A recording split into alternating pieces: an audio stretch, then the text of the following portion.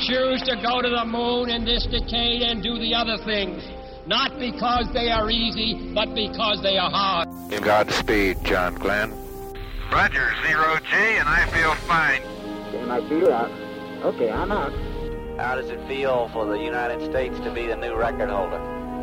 At last, huh?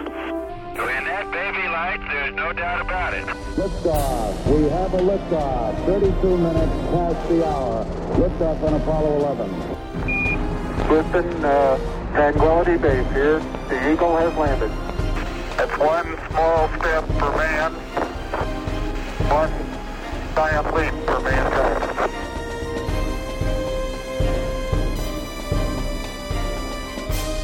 Hello and welcome. This is Michael Annis, and you're listening to episode 255 of the Space Rocket History Podcast. And now, Apollo 12, Lunar Liftoff. Continuing from the previous episode, Moonwalk 2 was completed, and Pete and Al were back inside Intrepid. The first order of business was the post-EVA checklist, which involved turning off radio contact through their suits and establishing radio contact directly through the lunar module's radio. Also removing their portable life support system, the PLSS, and preparing the jettison bag. Now we don't have anything left but a little rendezvous. That's it, rendezvous, dude. It was quite a bit more than just a rendezvous. As they proceeded through the checklist, they were very aware there wasn't much room in the cabin, and they had to constantly turn to reach circuit breakers, valves, and switches. But they didn't bump anything hard enough with the PLSS to change a setting or break anything off. Other crews, as we know, were not that lucky. But there was never any unrecoverable situation. The frequent checks of circuit breaker and switch settings prevented any such change from going long without notice. So far we haven't touched one of those circuit breakers, as far as I can tell. Pete and Al reestablished communication with Houston at 135 hours 32 minutes mission elapsed time.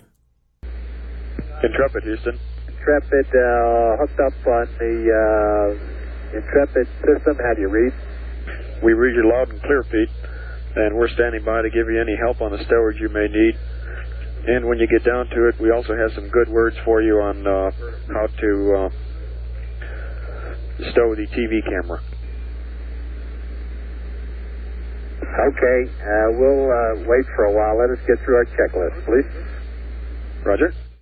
Since the lunar module cabin was small and weight margins for the return to lunar orbit were tight, jettison bags were used to keep the cabin free of trash, such as food wrappers and urine bags, and of equipment that was no longer needed, including the hammocks, their boots, and the equipment transfer bag, to name a few. Then they collected the remaining feed water from the portable life support systems and weighed it and reported the weights to Houston. We're going to go ahead with our jettison here shortly. Roger. Hello, Houston Intrepid. Intrepid, Houston, go ahead.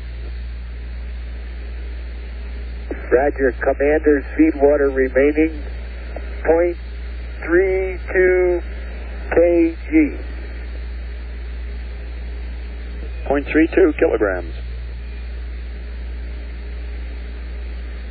That's right, and we'll have the LMPs for you in just a minute. Roger. Houston, the LMP's water is 0.26. 0.26. Now Conrad and Bean put the water bags and the scale in the jettison bag, removed Pete's remaining forearm rest and put it in the jettison bag, and got the portable life support systems in position to jettison them. Then they donned their gloves and performed a pressure integrity check of their suits. When they were ready, they depressurized the cabin, unlocked the hatch, and used up the remaining camera film taking pictures out the window. After finishing with the photos, they stowed the camera film magazine for return to Earth, and then put the cameras and other unneeded gear in the disposable left-hand side stowage compartment for jettisoning. Houston, as soon as we get through our suit integrity check, we'll be depressing the cabin for the jettison. Roger, Intrepid. Once the pressure was relieved from the cabin and equal to the vacuum of space, they opened the hatch and jettisoned all the equipment and trash. Intrepid, Houston, com check. Loud and clear, the equipment's jettisoned. We're just cleaning up the cockpit. Sorry. Roger, Pete. We copy 2 impacts on the PSE during jettison. That's +1 and +2. Roger. They were, as a matter of fact, that may help you calibrate that thing, because I got a clean kick on both of them. In other words, when they left the hatch, they departed the hatch and went free-fell all the way to the ground without touching the ladder or anything on the way. Okay, they pretty much went straight out and on a ballistic right on down and hit the ground. Didn't arc up at all? That's right. Okay, thank you. Once the cabin was repressurized, the astronauts removed their helmets and gloves and proceeded with the cabin cleanup checklist. In the meantime, Houston contacted the person Conrad and Bean would be rendezvousing with, Dick Gordon in Yankee Clipper, and they gave him some map updates.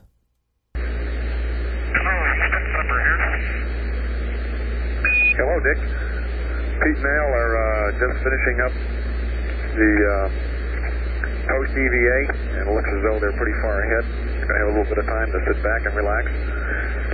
We have a map update for Rev 29 when you're ready to copy. Back on Intrepid, Pete and Al completed the cabin cleanup checklist. Houston, Intrepid, we have everything stowed, secured properly. We're ready to start the launch countdown at the proper time. And if you'll give us about 15 or 20 minutes to chow down here, we'll come back with you and have a little chitty-chat about the EVA. Roger, Pete. That sounds like a good plan.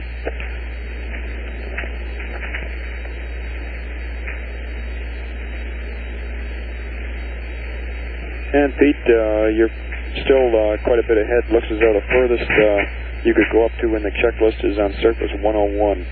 Liftoff minus 240. You'll have to hold at that point until we get you the right CSM state vector.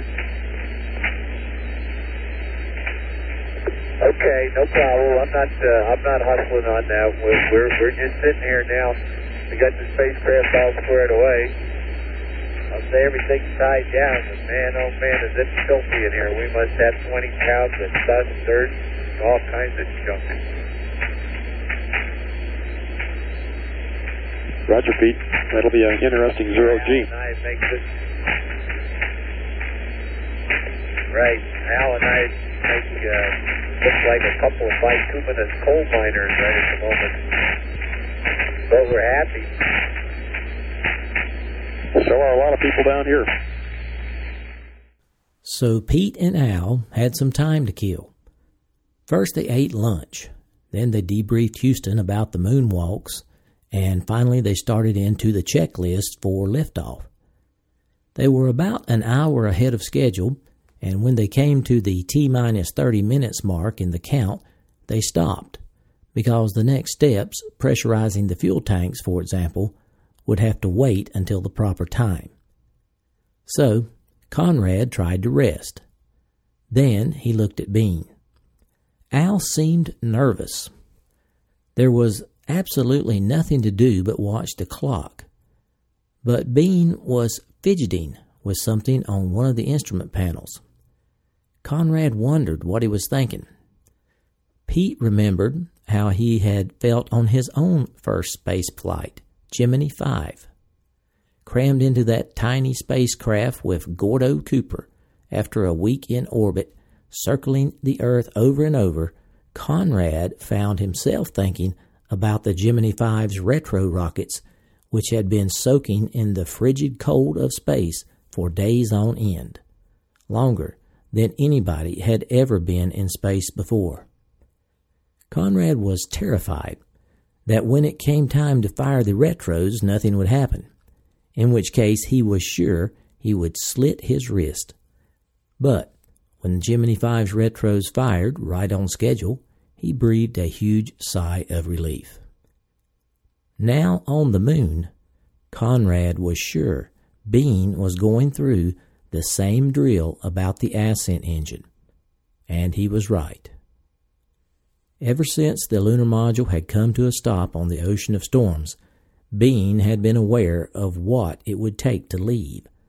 He and Conrad were like a pair of motorists trying to cross the Sahara who had stopped their car for 30 hours, ate, had a good look around, and took a nap.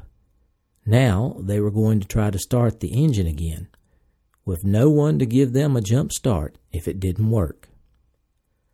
Finally, Conrad said, "Beano, are you worried about the engine?"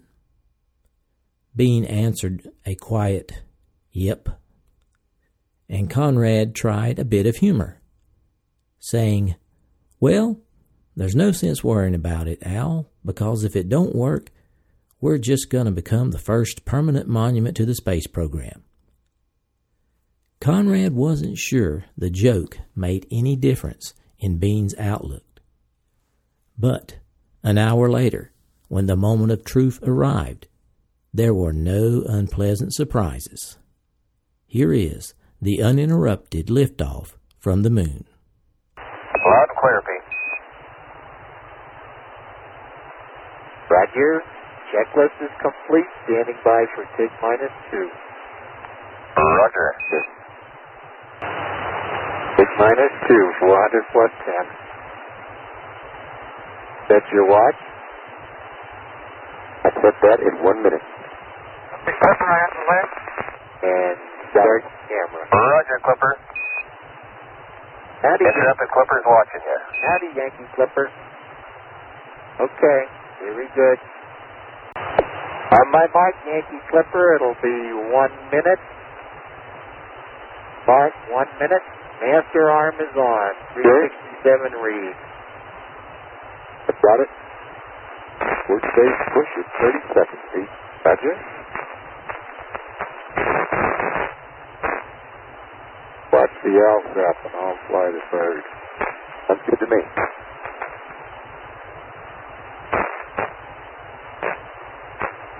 Pretty fine. 50 blank. Average G. Abort stage. Engine arm pass in. All we like is pro and then afterwards engine start. Okay. 20 seconds. Looking good, Pete. Okay.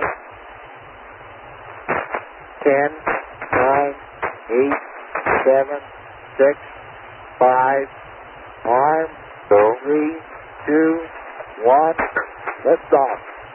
And away we go. Boy, did it fire. Joy, and we're good. Defense stage holding Looks on. good.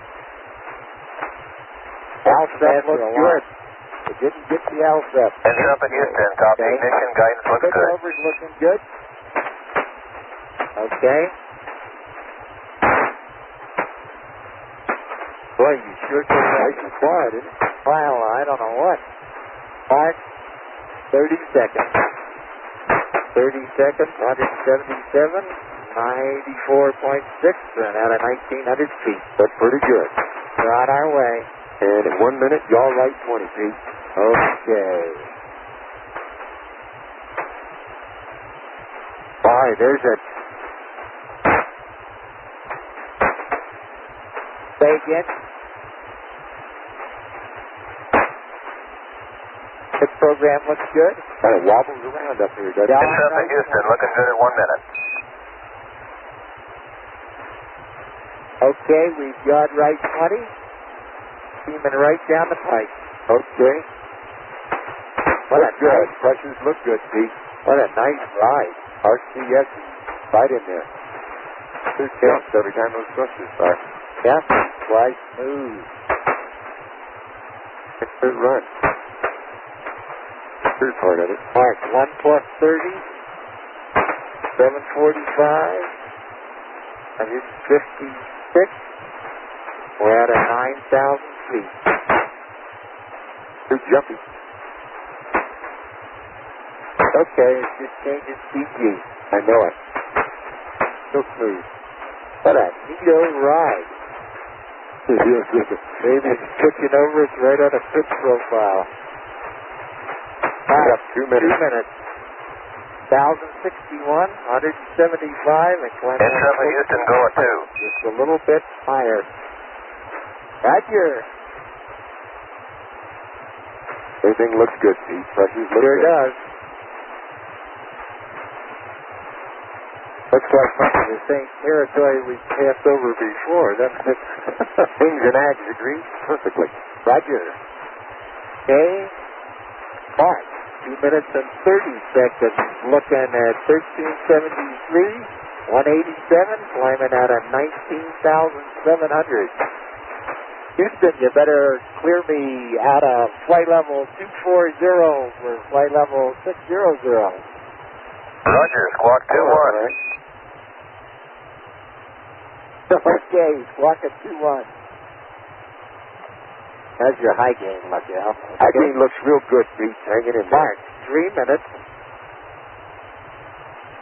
1752, 194, climbing out of 25,000. Houston, separate. You can't have him transmit VHF also. Say again, Dick? Take it like you to transmit on VHF. Roger, I am transmitting on VHF. 3 minutes and 30 seconds, Al. 2,130 feet per second, climbing 193, and we're at a 31,600. Okay.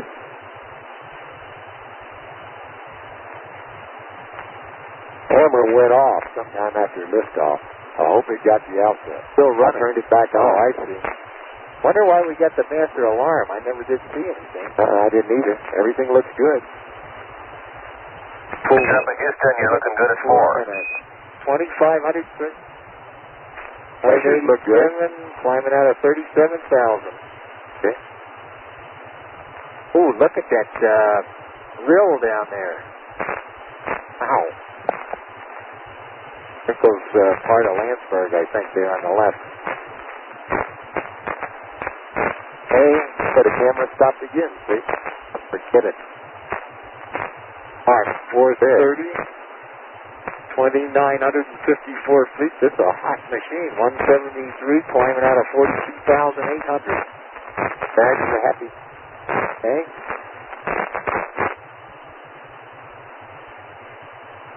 Helium pressures look good. Start to move around a little bit more now as we lighten up. Okay, you got a big job now. Don't forget the ascent piece at the right Been time. thinking about them since we lifted off. Okay, 5 minutes. Mark, 5 minutes. 3403, 156 feet, now to 47,000. Intrepid Houston, you're looking good at 5. The harbor master's cheered you into the main channel. Roger. Really getting down there. Nothing but lunar surface, is it? Okay, 5 plus 30. Okay. Mark, man, look at that crater we're flying over. Okay. I'm going to call us 500, see what it's doing. 70, 100, okay, 4,000. Because we've got 1,400 feet per second to go. Okay. Get a mark at 6 minutes.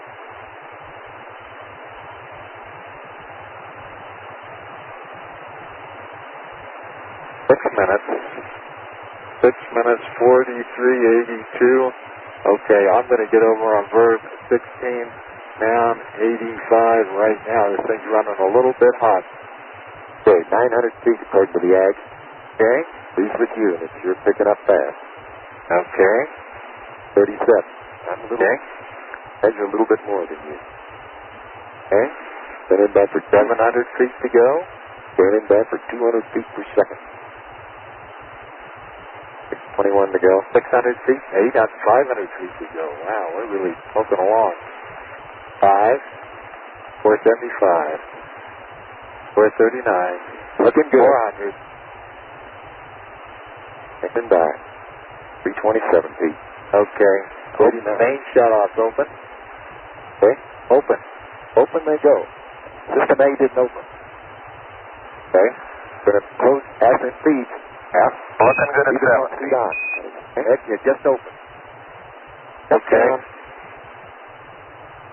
Be setting aboard stage. Engine arm off. Okay. Okay. Okay, I got to back off 32 feet. Listen to what they say. You clear that, Houston? Master alarm, but I don't know for what. Everything looks okay.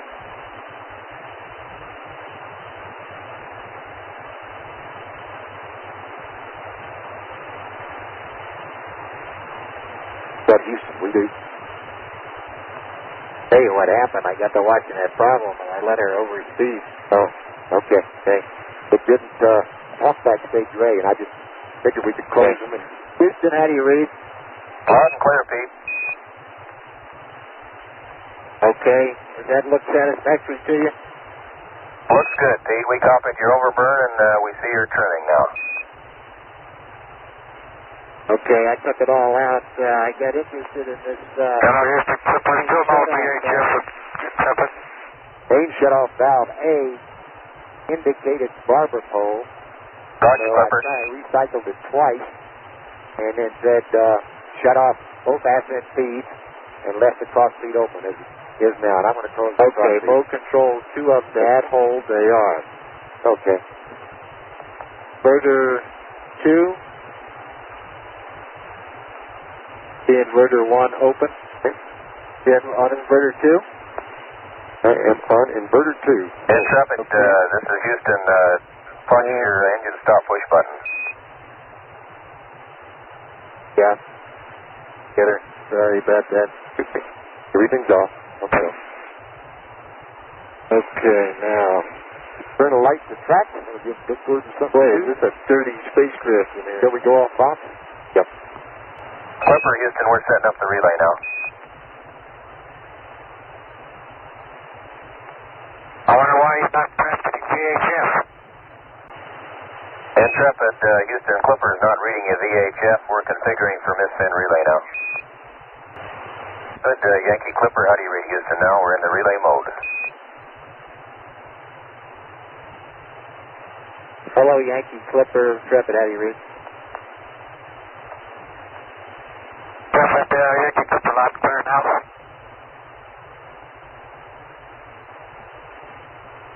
Intrepid, did you read Clipper's answer? Yeah, I read him. After a total of 31.6 hours on the moon, the lunar module ascent stage fired for about 7 minutes.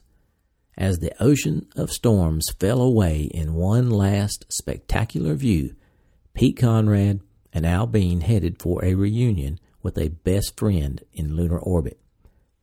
The initial burn put Intrepid into an orbit of 10 miles by 54 miles. A preliminary look at the burn status indicated an overburn of 1 1/2 seconds, which was trimmed out by Conrad as he was removing his residuals from the burn. Now Alan Bean was looking out the window. It was the first chance he had had to relax and play tourist since arriving at the moon more than 2 days earlier. He thought about how strange it felt to orbit the moon. The strangest thing about it was the silence. There wasn't any engine noise, the way there always was in an airplane. And It felt odd to see the spacecraft fly in the same direction no matter how it was pointed. To Bean, orbiting the moon was much more of a science fiction experience than walking on it had been. Flying in space was better than Bean had ever imagined during those long years as a rookie. While in lunar orbit, Intrepid made several burns in order to intercept Yankee Clipper. When it came to the last burn, Conrad did something unusual. He told Bean, "Why don't you just quit after this mid-course burn and relax and enjoy it? You can take a minute and fly this vehicle." Startled by Pete's audacity, Bean wondered, wouldn't it put them off course? "No," Conrad said. "Whatever digressions they made would be easy to correct." Bean was reluctant. Surely Mission Control would know. Conrad laughed. "Not on the back side of the moon they won't." Bean realized Conrad had planned this perfectly, and for a few minutes Bean had his hand at the crisp, responsive ascent stage. It was a moment that Bean would always remember as pure Pete Conrad, that in a small craft somewhere over the far side of the moon, he had taken the time to share with Bean a flying experience that even most astronauts would never know.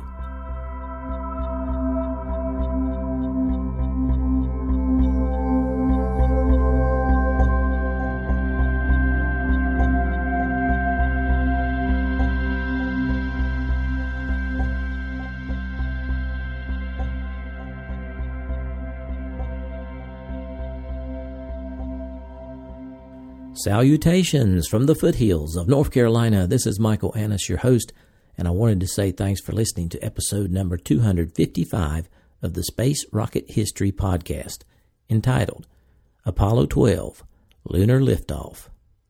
Hope you enjoyed this episode. It was a pleasure to bring it to you. I want to give a big shout out to all my longtime listeners. Thanks for staying subscribed, and extend a warm welcome to my new listeners. I'm glad you're here. In case you haven't noticed, I have added some more episodes to the archive podcast. We now have episodes 1 through 64 available on iTunes, Google Play, and all your favorite podcatchers. Just look for the Space Rocket History Archive.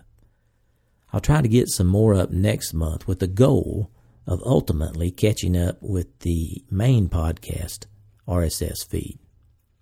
Today, we salute the Salyut Skylab donors. There is one so far this year. Salyut Skylab donors contribute $60 or more during the calendar year. Thank you for your continued support, Salyut Skylab donors. Okay, had a few afterthoughts on this week's episode. I want to credit my sources first. Man on the Moon by Andrew Chaikin, Failure is Not an Option by Gene Kranz, Rocket Man by Nancy Conrad, the Apollo 12 Flight Journal, the Apollo 12 Lunar Surface Journal, and Apollo, an Eyewitness Account by Alan Bean. Well, Al was genuinely concerned about that ascent engine working, and he freely admitted that in his book. That was their only way off the moon. So if it didn't work, they were stuck. But the veteran Pete Conrad seemed not to bother him. He was pretty sure it was going to work. But consider this. It was only the second manned moon landing. Only Apollo 11 had proved the engine would work. So no one had a lot of experience with this engine on the moon. So I really understand where Al was coming from. Well, you heard Pete mention that it was really dirty inside of the Intrepid with all that moon dust they brought in. I wonder how Dick Gordon is going to react to that when they want to come into the clean command module. Probably a little negatively. I I wonder how they are going to prevent tracking that dust in the command module. I know they use that vacuum thing, and we'll see more about that next time. I thought it was very nice of Pete to let Al fly the lunar module a little on the far side of the moon when nobody could see them. After all, Al Bean's title is Lunar Module Pilot. So, come on, let him fly just a little bit. I'm sure Al really appreciated that. Okay, I have posted some pictures and the audio for this episode on my homepage, spacerockethistory.com. Hope you check that out. I was pleased to receive 5 new donations in support of the podcast over the past 2 weeks. Ben O. from Australia donated at the Apollo level and earned his rocket emoji. Charles B. donated at the Mercury level. Scott Y. from Ohio donated at the Vostok level. Angus W. donated at the Sputnik level. And 2010 LuxMad pledged on Patreon at the Vostok level. This brings our total Patreons to 170. And we have a goal of reaching 218 by the end of the year. Our overall donors for this year have reached 260, with a goal of reaching 418 in 2018. For those of you who are enjoying the content provided here and have not donated yet in 2018, please consider supporting the podcast if you're financially able. Keep in mind, Space Rocket History is entirely listener-funded. I depend upon your financial support to keep the podcast going. It's easy to support the podcast. Simply go to the homepage, spacerockethistory.com, click on the orange donate button or the Patreon link. All donors are rewarded with their name on the donors page at the level they choose to donate. Now, for those of you who have already donated for 2018, I certainly appreciate it. I have a surprise to give away this week, and I'm not going to say what it is. Instead, it will be a surprise to the lucky winner. To select the winner, Mrs. SRH gave every 2018 donor a number. Then she put it into Google's random number generator and got the number for Neil Kroll. That's Neil Kroll. If you would email me, Mike at spacerockethistory.com, tell me your address, and I will mail this out to you. I was pleased to see the podcast received 5 new 5-star ratings on iTunes over the past couple of weeks. I wanted to thank AwareWolf23 and Eli Burks for the very kind review and the 5-star rating, and also the 3 other anonymous people who gave the podcast the all-important 5-star rating. We are at 295 ratings for the podcast and just 5 short of 300. Also on the archive podcast, we had 2 more 5-star ratings on that, and I certainly appreciate that, whoever did it. Thank you. This is the end of content for this episode. You're welcome to stay and listen to my off-topic thoughts if you want. Thanks for sticking around, folks. We are almost finished with Apollo 12. I expect to end next week or the week after, just depending on how much information I find that I want to share. Then we will finally be out of the 60s. We will be past 1969. And the next big thing coming up will be Apollo 13. Well, folks, I survived jury duty last week. And let me tell you, that was not a pleasant experience. 12 people plus 2 alternates make up a jury. There were a total of 65 potential jury members at the courthouse that day. That was last Monday that I was chosen from. And I got picked as number 4.